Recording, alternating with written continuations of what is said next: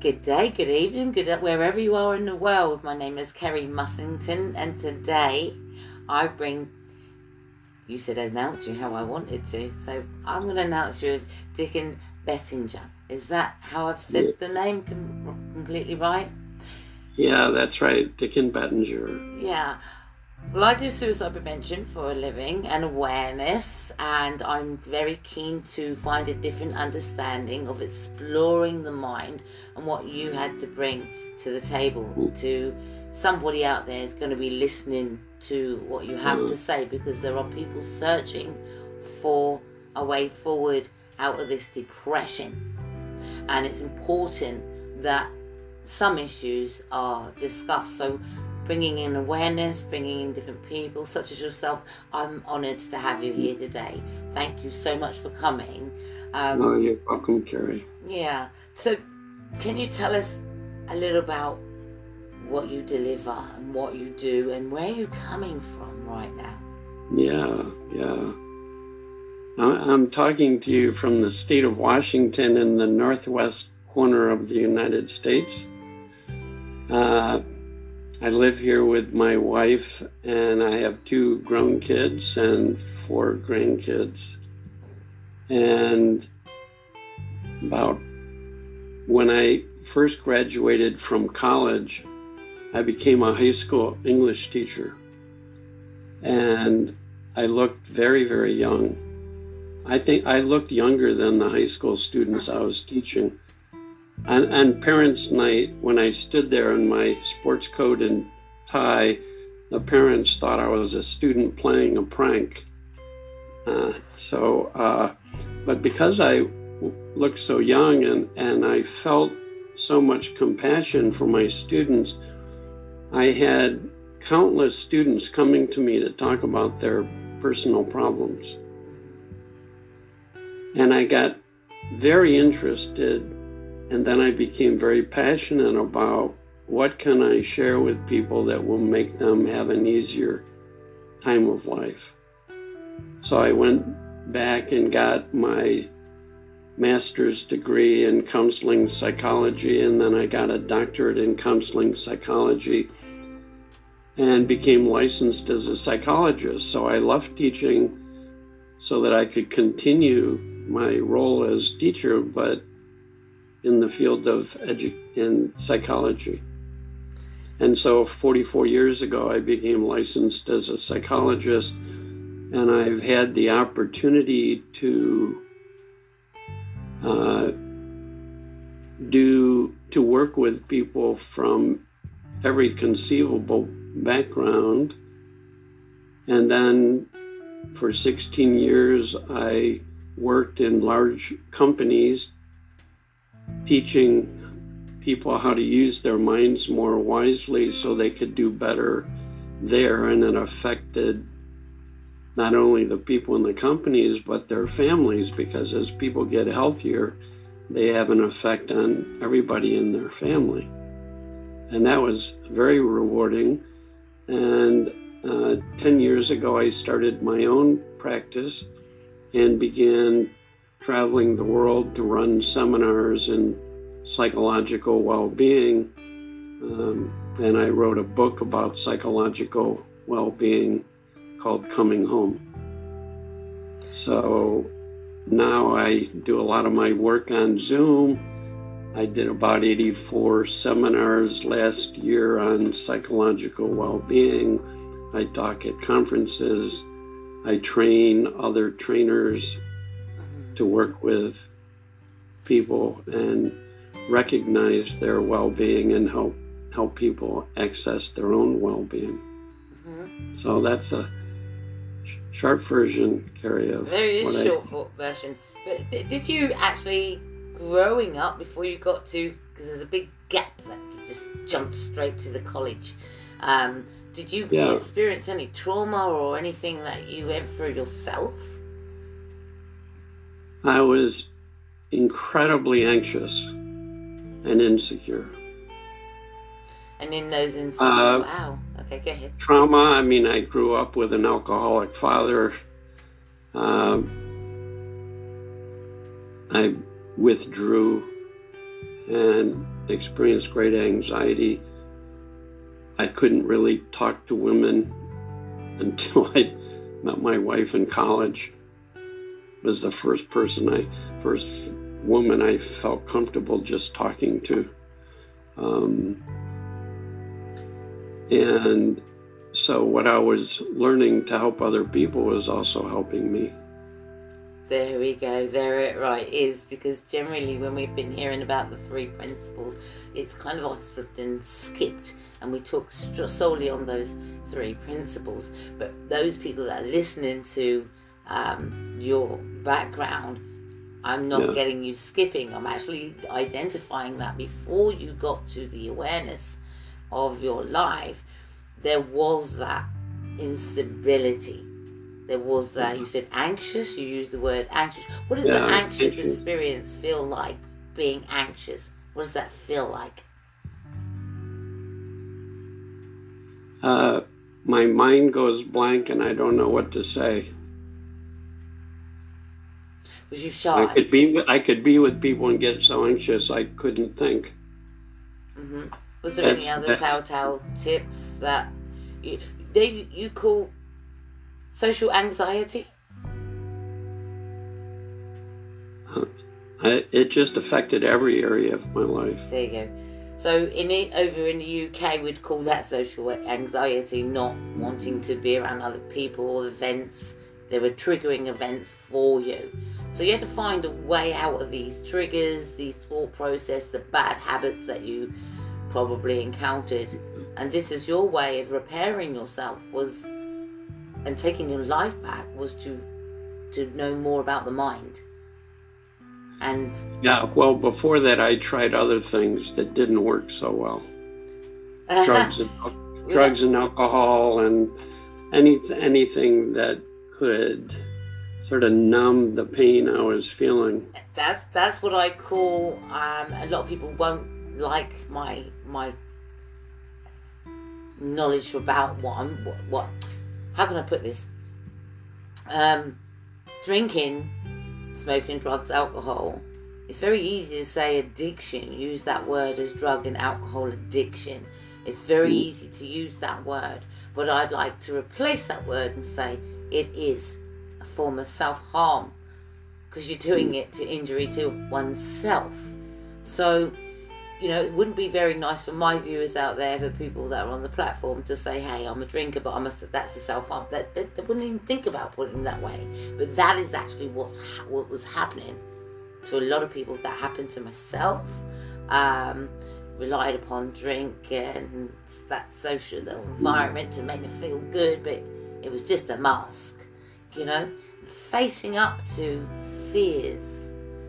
And this is what you're identifying, isn't it, when you're dealing with your college people, etc., that you're hearing their stories, and it's a reflection of you, was it, a little bit?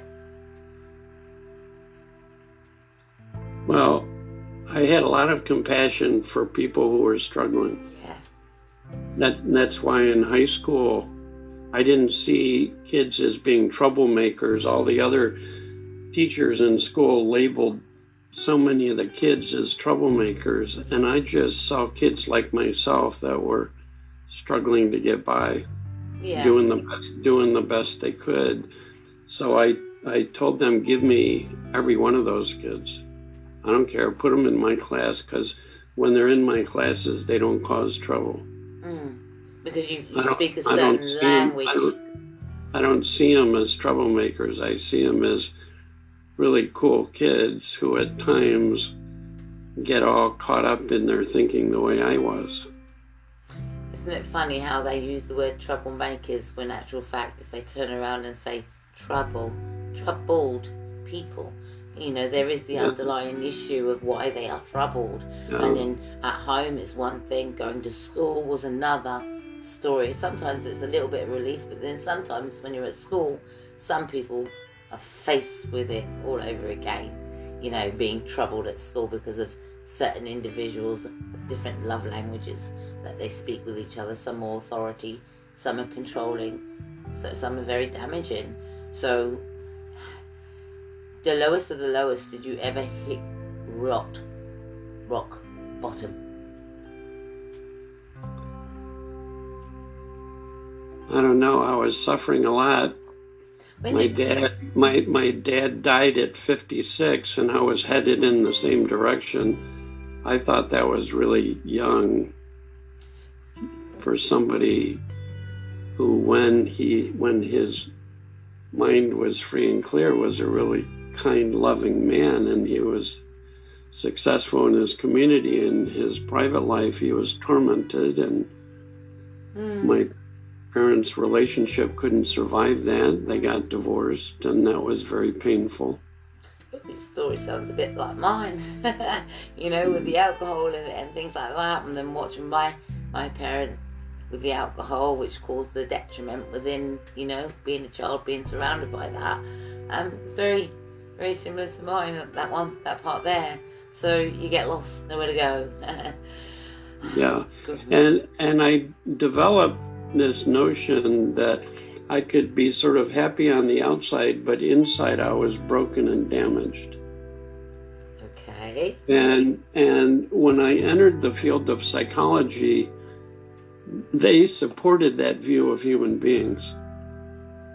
So everybody had a mental illness that you would have for life, and people were damaged goods. And so when you feel like there's something wrong with you and you're damaged and you're not the same as other people, it's very disheartening. That's why a lot of people lose hope, because they do a lot of suffering and they feel like there's no hope because they're damaged goods. And the words that are thrown out as, you're just drama, or you're this, or you're this, that. There's just added words on top of the injury already. And you're beaten down by words. Well, the reason why there hasn't been more compassion for people who are suffering is that there hasn't, the view of psychology for many, many years was that people were damaged. And that early experiences really would cause irreparable damage to people, and the best you could do is to work hard to develop a strong ego so you could be healthy enough to get through life. Freud's notion of well-being was the best you can hope for is to become a well-adjusted neurotic. And so the view in psychology was not very hopeful. And I had so much compassion for people who were suffering that I was drawn toward teachers in the field of psychology who were interested in well-being as opposed to illness. And it makes a difference what you focus on. Yeah. And so I studied with early pioneers in the field of psychology who believed that people were good, and then they get caught up in their thinking in ways that creates enormous suffering. So you take any human being, and if they have some negative thoughts come into their head, which is normal, and then they grab onto those thoughts, and then they hold those thoughts. I'm broken, I'm damaged, I'm no good, I'm unlovable, I can't be like other people, what's wrong with me? Any human being who holds on to thoughts like that and starts believing that they're true will suffer terribly. Absolutely. And so when I worked with people as a psychologist who were suffering, I started noticing that they were all doing that, but I also noticed and was being taught by other psychologists in the field that all human beings at time become really present and their mind quiets down, and when they do, they exhibit signs of well-being. No exception. No exception. So I became, if I wanted to help kids like the students that I had in my classes that were tormented by the self-concepts they had of themselves and by the thoughts that they were thinking all day long. And it could be thoughts of I'm no good, or it could be judgments about themselves and other people. I hate this, I hate that, I can't stand this, and they live in that thinking. And so my heart went out to them, Carrie, and I was open and drawn toward teachings that didn't throw people into the trash bin and say, you're broken, you're damaged goods. I did a training in a prison, and one of the guys said, people here think we're trash. And he took a piece of paper and he crumpled it up and he threw it into the center of the circle of 10 ex-violent offenders I was talking to. And he says, they think we're trash, and prison is the trash bin. And my experience is everybody is a beautiful person. And at times we all get caught up in thinking in such a way that we suffer. And I saw no exceptions to that. That was certainly true of me. It was true of my father. It was true of all the students. But I also saw with those students that when they were in class and I treated them with kindness and love and respect, all that negative thinking started to fall away, and they would laugh, and they started to enjoy learning, and they would participate, and they felt cared for, and they were kind to one another. And so there were psychologists that says, well, that's just a covering. And underneath all of that is the rotten core. And then I'm studying psychologists who had the exact opposite opinion, who said, no, that you got it backwards. Underneath all of that is how we're born. Present, awake, alive, no judgments, no shoulds, no negative story in our head, no negative self-concept, no negative beliefs that we think are true. That's our natural state. And then we gradually develop our intellect and get more and more caught up in and involved in our thinking. And it's inevitable that suffering is the byproduct of being caught up in negative thought. It's a byproduct. I will concur. I've seen no exceptions to that, Carrie, with anybody. And I've worked with people who've had every single psychiatric diagnosis that can be given. I will agree with you on that. I'm only going from my own experience. When you talk, you pull me into where I used to be. Only I'm looking back of how erratic it was, how irrational it was, how the thought process would just be like. I think what unbalances me is a relationship. That's where, oh gosh, it's change again, and that's where. A lot of people with my diagnosis have relationship problems. They want to get close, but they push away. Well, I have relationship problems when I'm caught up in my thinking. And right now, I have a wife of 53 years that I'm madly in love with. I'm caught up in my thinking. I don't communicate well, and I have negative thoughts in my head, and if I get caught up in that thinking, I'm not very kind at that moment, and I don't communicate well, and then I can wake up out of that thinking. It falls away, and I fall back in love with her, and I communicate beautifully. And I started noticing that's true for anybody. When our heads are clear and we're present, anybody communicates beautifully. People don't need a course in communication to communicate beautifully. Show me anybody caught up in their thinking, and they'll be struggling to communicate. So I think then because it sounds, look, I'm smiling. It sounds beautiful. 53 years. If only I had 53 years. I don't. So you know, that's really nice. But one of the things talking about 53 years. Carrie, learning this saved my life. Of course. It saved my life. I know I would have ended up becoming more and more dependent upon alcohol, and I already was in several dangerous drunken driving, near-death accidents where I passed out and did 360s and went off the road, and there was no reason at all to think that wouldn't have been the path I would have continued to follow.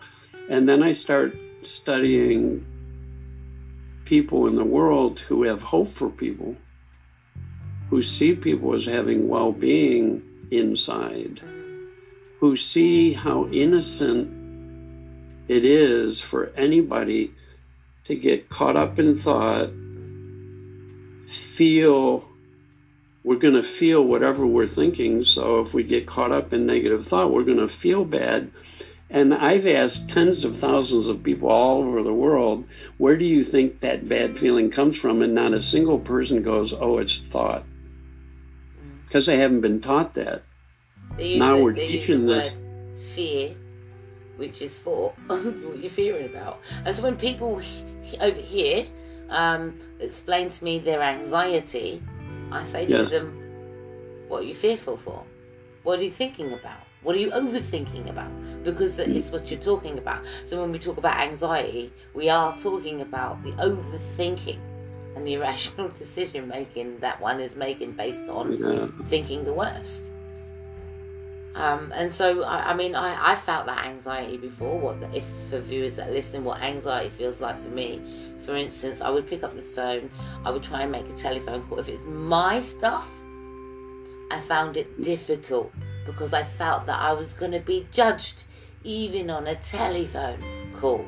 And so the judgment, I know that. Put all it's the fear easy in to the get way. caught up in fearful thinking, caught up in. So I had to turn it. I had to turn it around. So when I did have to take an action, those little things wouldn't bother me. I managed to work through it in a better way, rather than in a panic way. So that's where I've progressed, where you're talking about changing the thought process.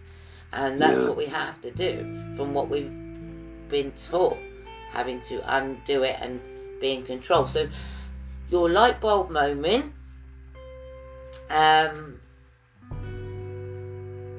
can feel your story when you're saying you're helping, giving back. That's why. That's how it feels. I'm always paying it forward. Yeah. I'm so grateful that I learned something that helped me begin to be less burdened by my thinking and allow my natural well-being to shine forth. It's like when the clouds the storm clouds were caught up in, all that thinking we're caught up in begins to fall away.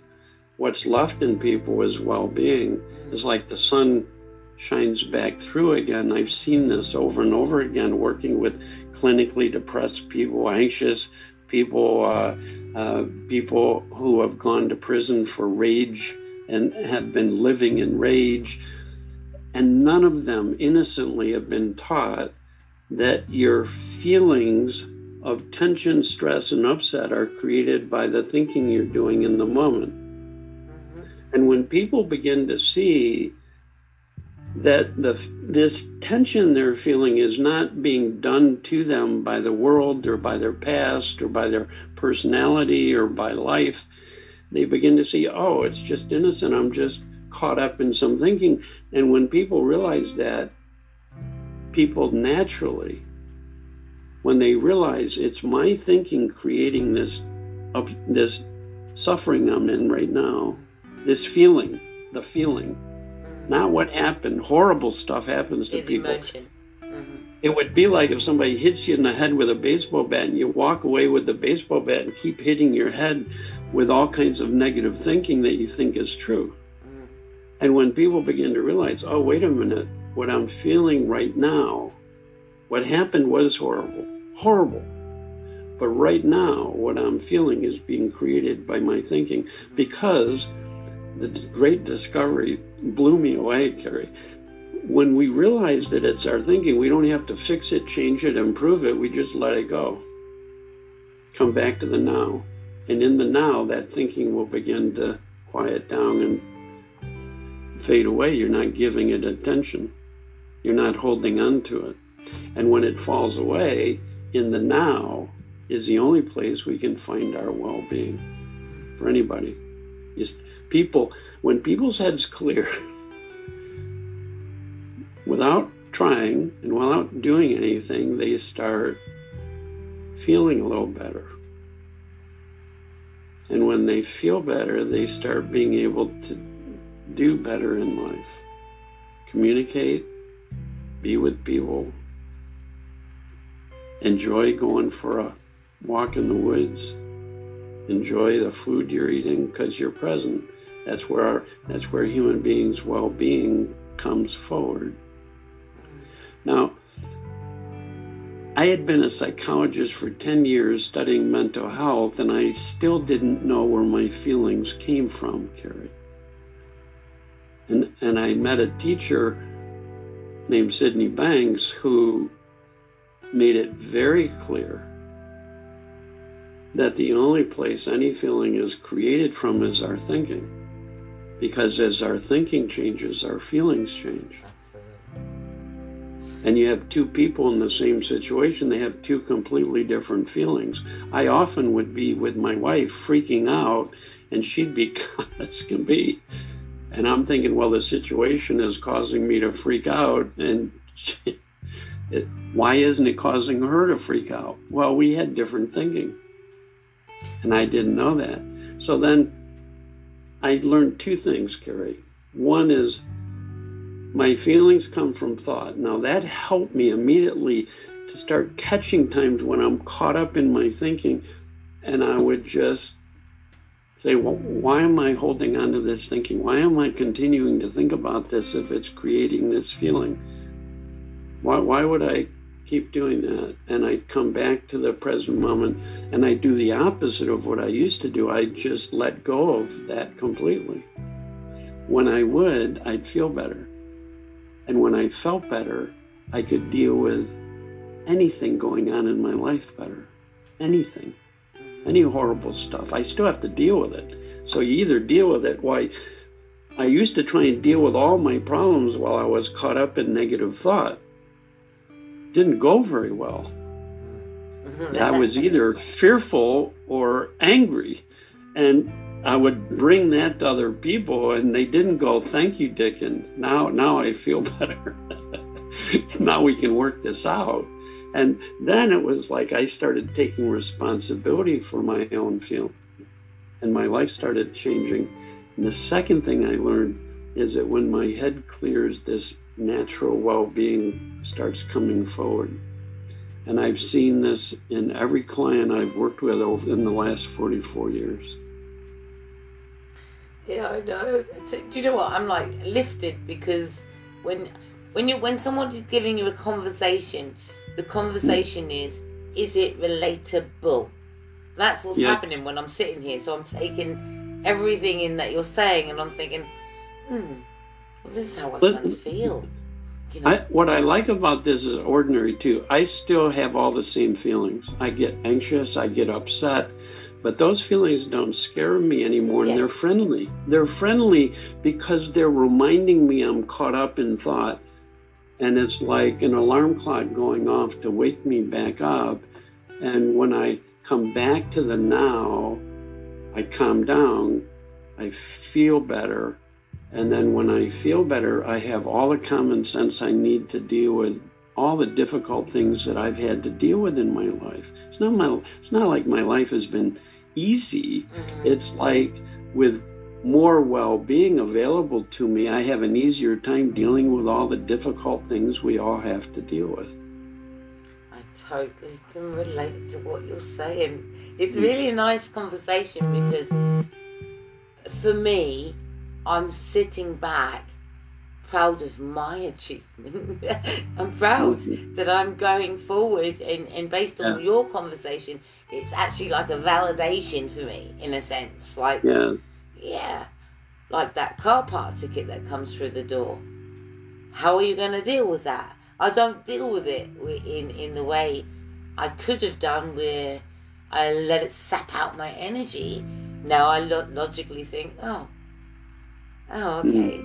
this is a little bit of work for me, isn't it? The universe is lining me up to do something, and I'm going to learn something from this. And so that's how I've learned to play with the process of removing the negative by replacing it with a different thought process of, do you know what? It's going to be all right.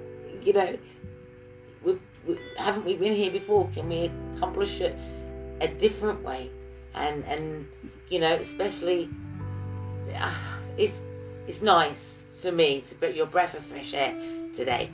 So you put uncovering the fund. I've got you written down. Number 1, I can't even read my own writing.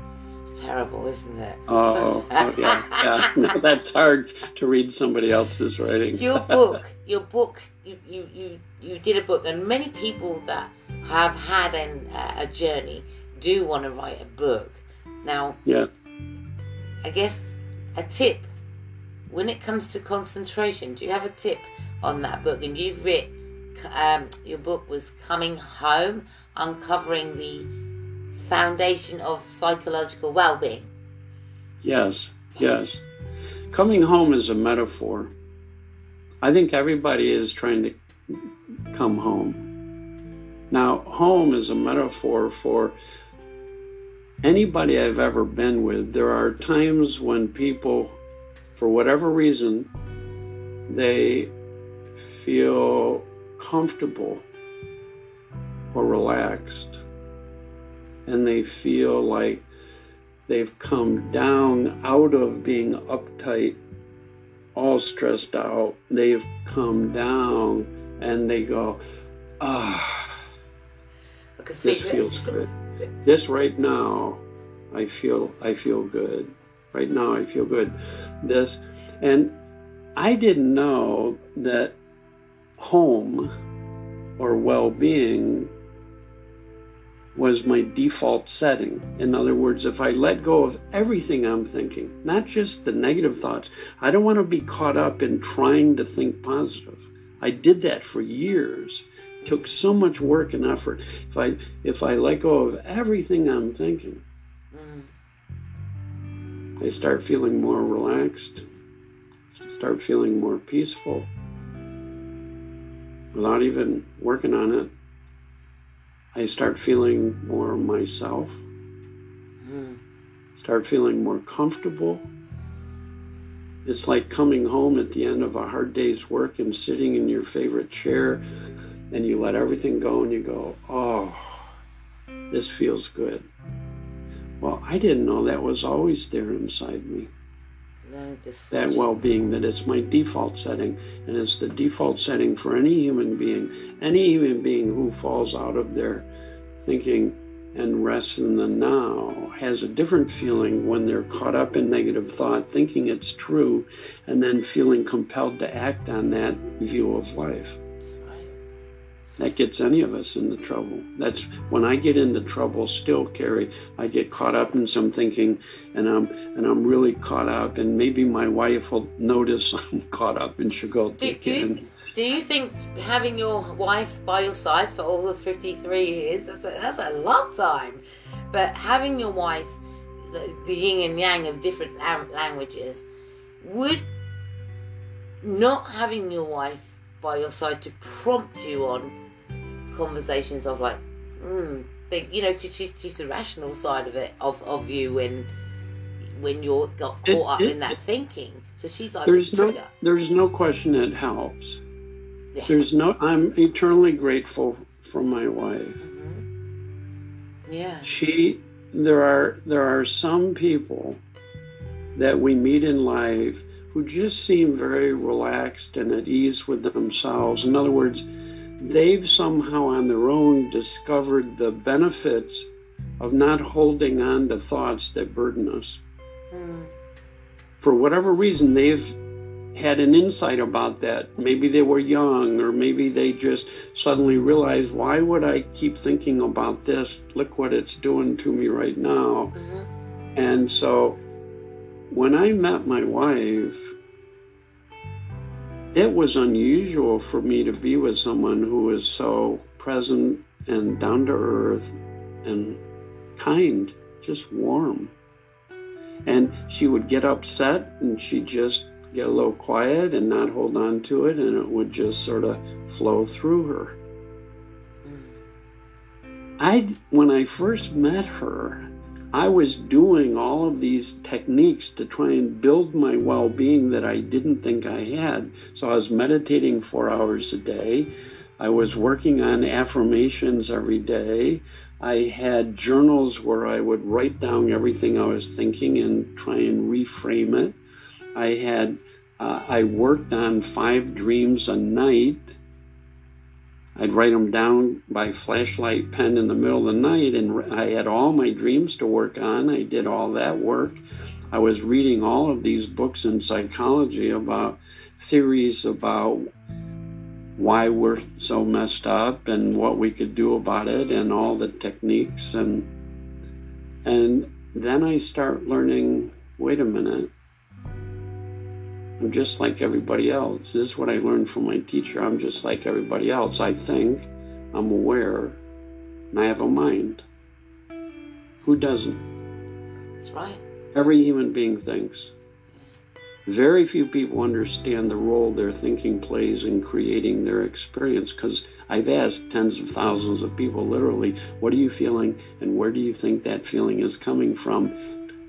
People haven't learned, there's only one source for what we're feeling, the mental activity we're having at that moment. Because when our thinking changes, our feelings change. Right? Because we just haven't been taught that. Now there are people all over the world teaching this in schools. Unbelievable, the iHeart program in England, and the research coming out of that, and the benefits for kids to learn this at an early age, that they think and feel, and they can be aware of that. And when they start letting go of more and more thought, and they stop feeling like their feelings are done to them, so they stop feeling so victimized. It's very empowering to see kids begin to see that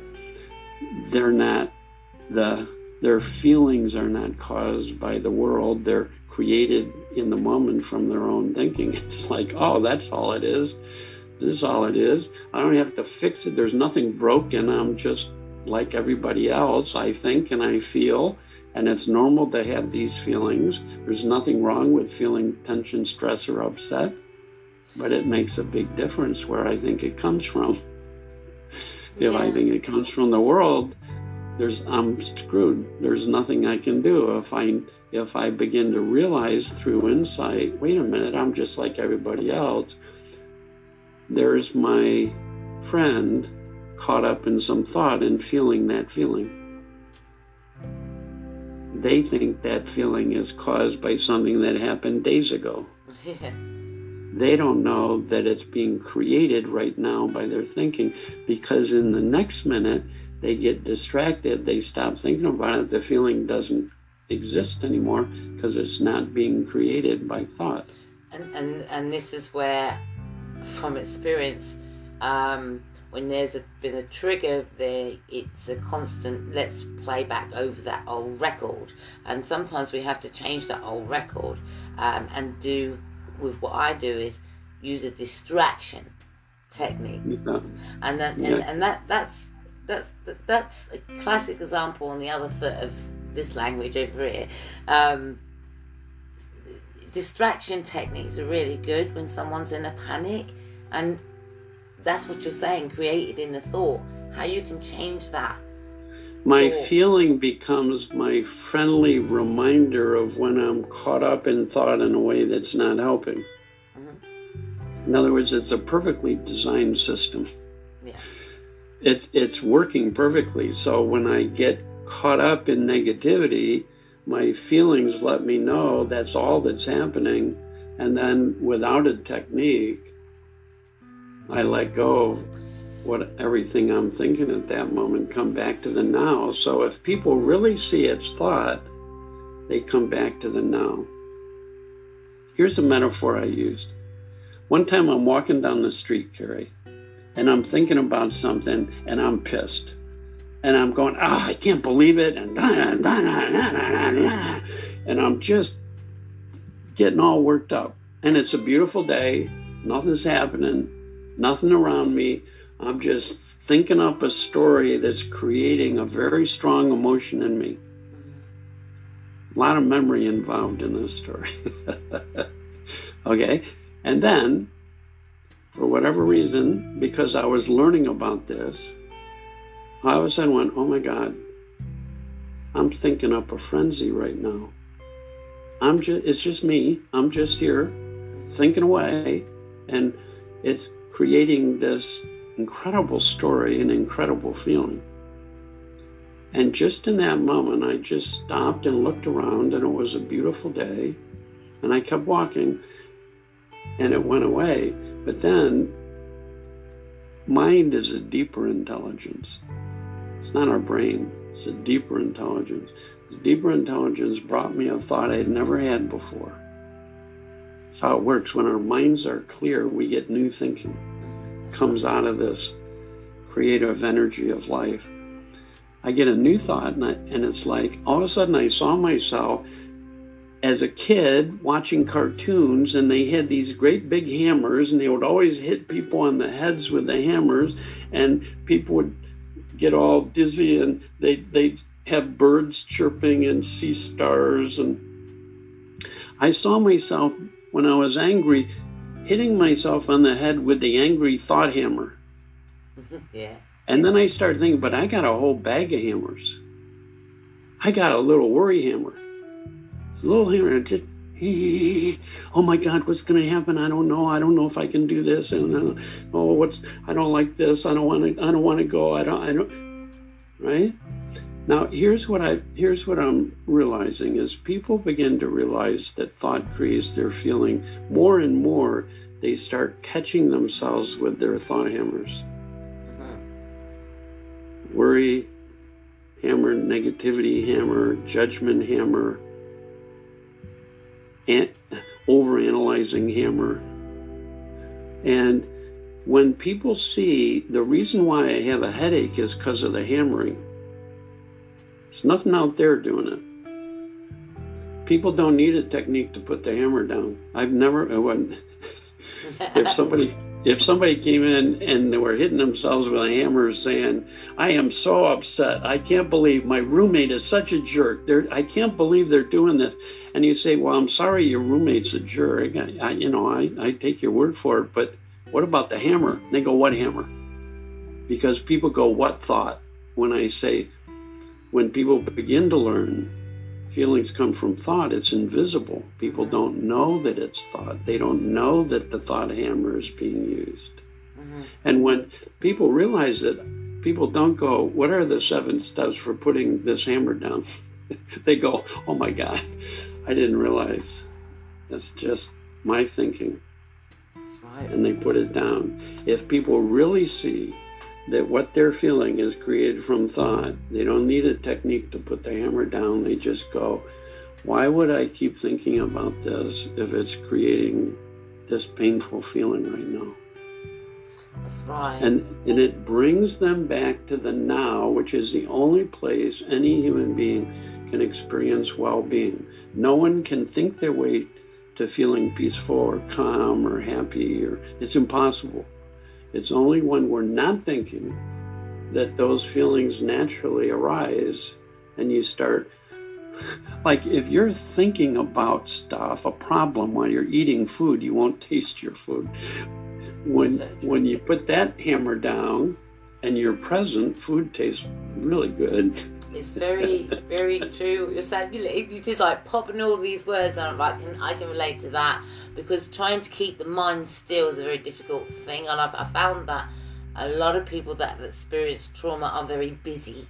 They're very overactive and very always thinking, but that's very creative. They don't know how to replace that thinking. That thought process with being constructive, where there is a product at the end of it, So, and I think having to replace negative thinking, that takes some mastering, but it needs about people like yourself that are projecting about, look, we're doing this to ourselves. We can change the outcome with a plan. We can change the circumstances. In order to change our minds, it takes an insight that allows you to understand where your feeling is coming from. Because if I think, say my wife is in a low mood and she says something in that mood out of her negativity, and I have a lot of thinking about that, and I get really upset, and I don't know where my feeling is coming from, I'm going to blame my wife for my upset. Now I've got a lot to think about. Why did she do that? And what am I going to do about this? And how am I going to deal with this? And I'm not going to put up with this. And I used to spend literally days thinking about stuff that had happened days ago because I thought that was the source of my problem, and I have to figure out how to get away from that problem or to eliminate it. I've got to figure out how to change that person so they're never like that again, so I don't have to feel this way.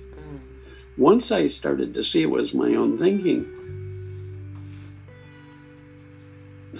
as soon as I realized I'm just sitting here thinking up a story that's creating this incredible feeling. It's not bad, it's not wrong, but that's where the feeling is coming from.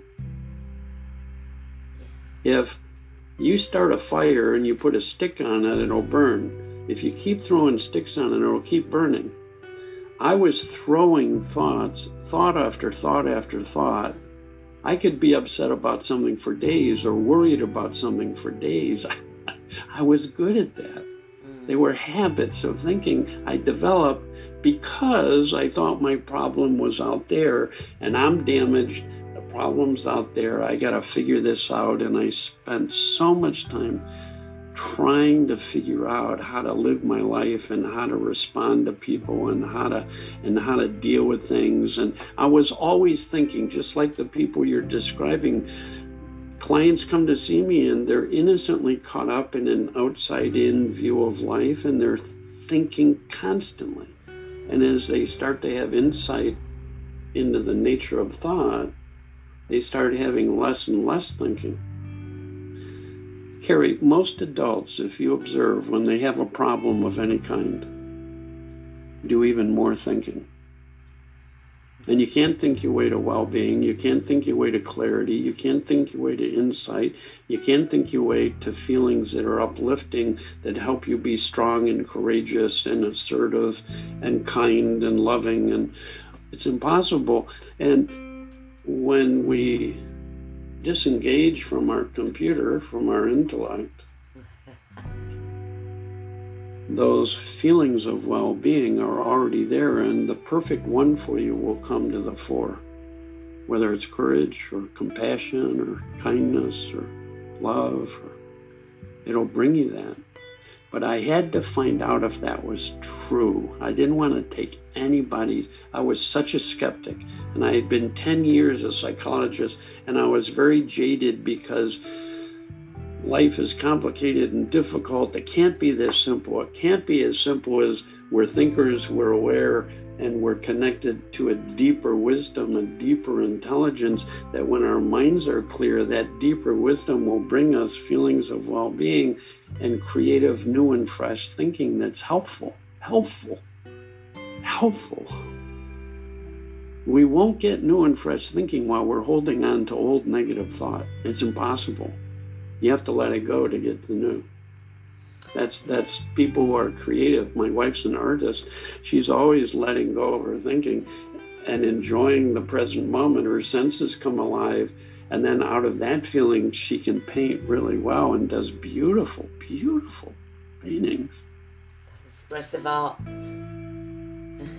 Expressive art. Creative arts. We're all that way, though. Mm-hmm. We all... When our mind's clear, it's unbelievable the creativity that comes through us on what to say, what to do, how to deal with people. I don't have to figure that out. The computer doesn't have wisdom. You can't analyze your way to wisdom. And I used to try to analyze my way to solutions to every one of my problems, so it was a nonstop job. I wasn't present to life. I wasn't enjoying life. I was constantly thinking, which creates a degree of anxiety or tension or stress. Yeah. Anybody who's constantly thinking. And it is, I know. I'm constantly thinking, and it's very difficult. But it's only as difficult as I want to make it, because I look at who am I owing my life to. So I'm changing the thought process even in that moment, because every minute there's a thought process, I could feel a little bit guilty. Oh my God, you're not doing anything today. People are relying on you. Hold on a minute. People are relying on them too to get up and spread the same message. I don't have to do everything. So I have to rationalize with those thought processes to remove guilt. So it's again the pampering of your mind and being kind to yourself. Many times we've been unkind to ourselves. I like that you see that. Being kind to ourselves when we come back to the present moment is the kindest gift we can give ourselves, because it's only in the present that we can be uplifted from within, nourished from within. It's a way of self-love, to let go of thoughts that burden us, come back to the now and be uplifted. That's what self-love is. And you do that, Carrie. Listen, when we first met, I didn't know you before we met. You were really present. You were very kind. You were very welcoming. You were very warm. You were in your well-being. And then, like the rest of us, at times you can get caught up in thinking, me too still. Me too still. But now I'm catching on to, if I do that in a way that's not healthy, there's tension, stress, or upset, and those feelings then are friendly. They remind me, of the hammer. And I put the thought hammer down. Worry or judgments or negativity or because when I met you, I was giggling. Sorry, I came on and I was giggling, and I was excited. I replaced the nerves to look at this as an opportunity, and I'm using that word a lot with my thought process. Opportunity, and that's a word that I'm using to overcome, to not run away from an opportunity, because I'm so good at past look tense. At you, Carrie. Not run away from an opportunity. So you face an opportunity and you get present, and when any human being is really present, they can giggle, they can enjoy. Can I tell you a story about a client? Of course you can. She had a job working outdoors and was very physically active. She was maybe 35 years old. And she got injured. And she was in a lot of pain. And she had already been suffering with bouts of depression throughout her life. And now she couldn't do what she loved to do. So she's at home, nothing to do, in pain all the time. She became suicidal.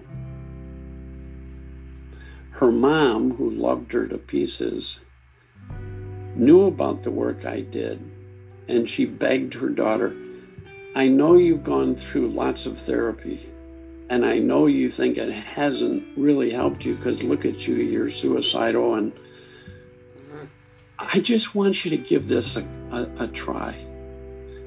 So she calls me up, and I get her on the phone, and she says, my mom tells me I have to do this, and I don't think it's going to work because nothing has helped me so far. I've done medications, I've done therapies, and I'm still depressed, and I'm still suicidal.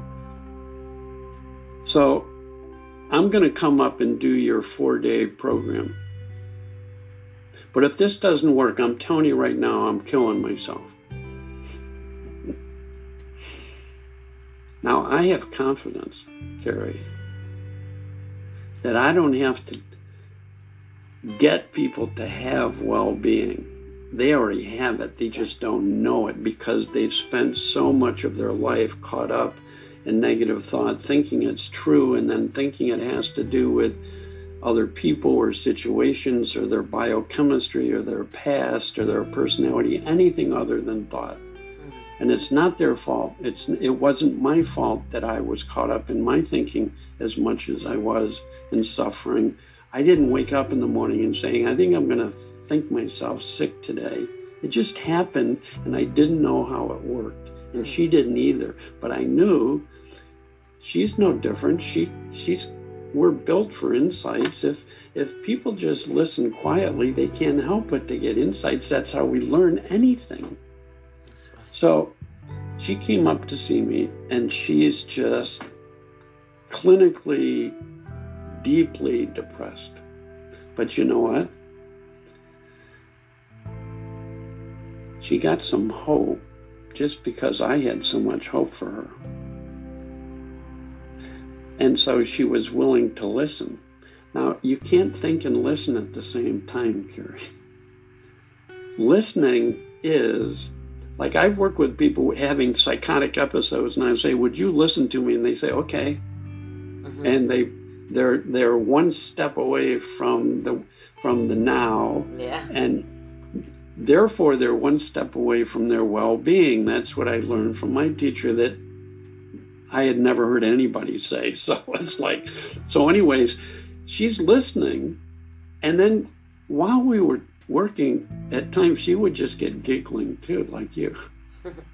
Because that's just her, when her mind clears, when people's minds clear, their well-being starts to bubble out and come forward. And that's why we have certain friends that when we're together with, we get together and we let go of all our negative thinking and we just have fun with them.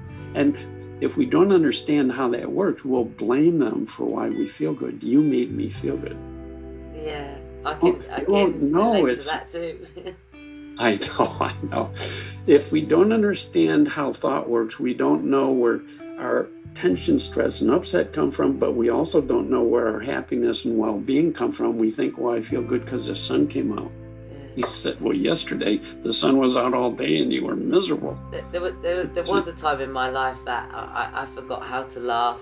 My even laugh never was the same again. I thought, oh, this is strange. I'm trying to, it's not working. And so when my laugh came back, only then I felt, because you miss it all, don't you? You miss it all. So being in the presence, being here in the here and now, being aware of the surroundings, you brought a lot of awareness today. That's right. That's what happened to her. During our session, she kept telling me, Dickon, I'm still depressed. I don't know if this is working. But she was becoming more and more present, more and more lighthearted. We just would have a wonderful time together. And then she'd get back to thinking about her life. And, I have to make all these major decisions. I can't do the work I have to do. I don't know what else to do. And I'm depressed. And I can't think and I can't decide. And I have to. And what about my house? And I can't pay the mortgage. And am I going to have to sell it? And she'd think about these things forever and get more and more anxious, more depressed, more upset.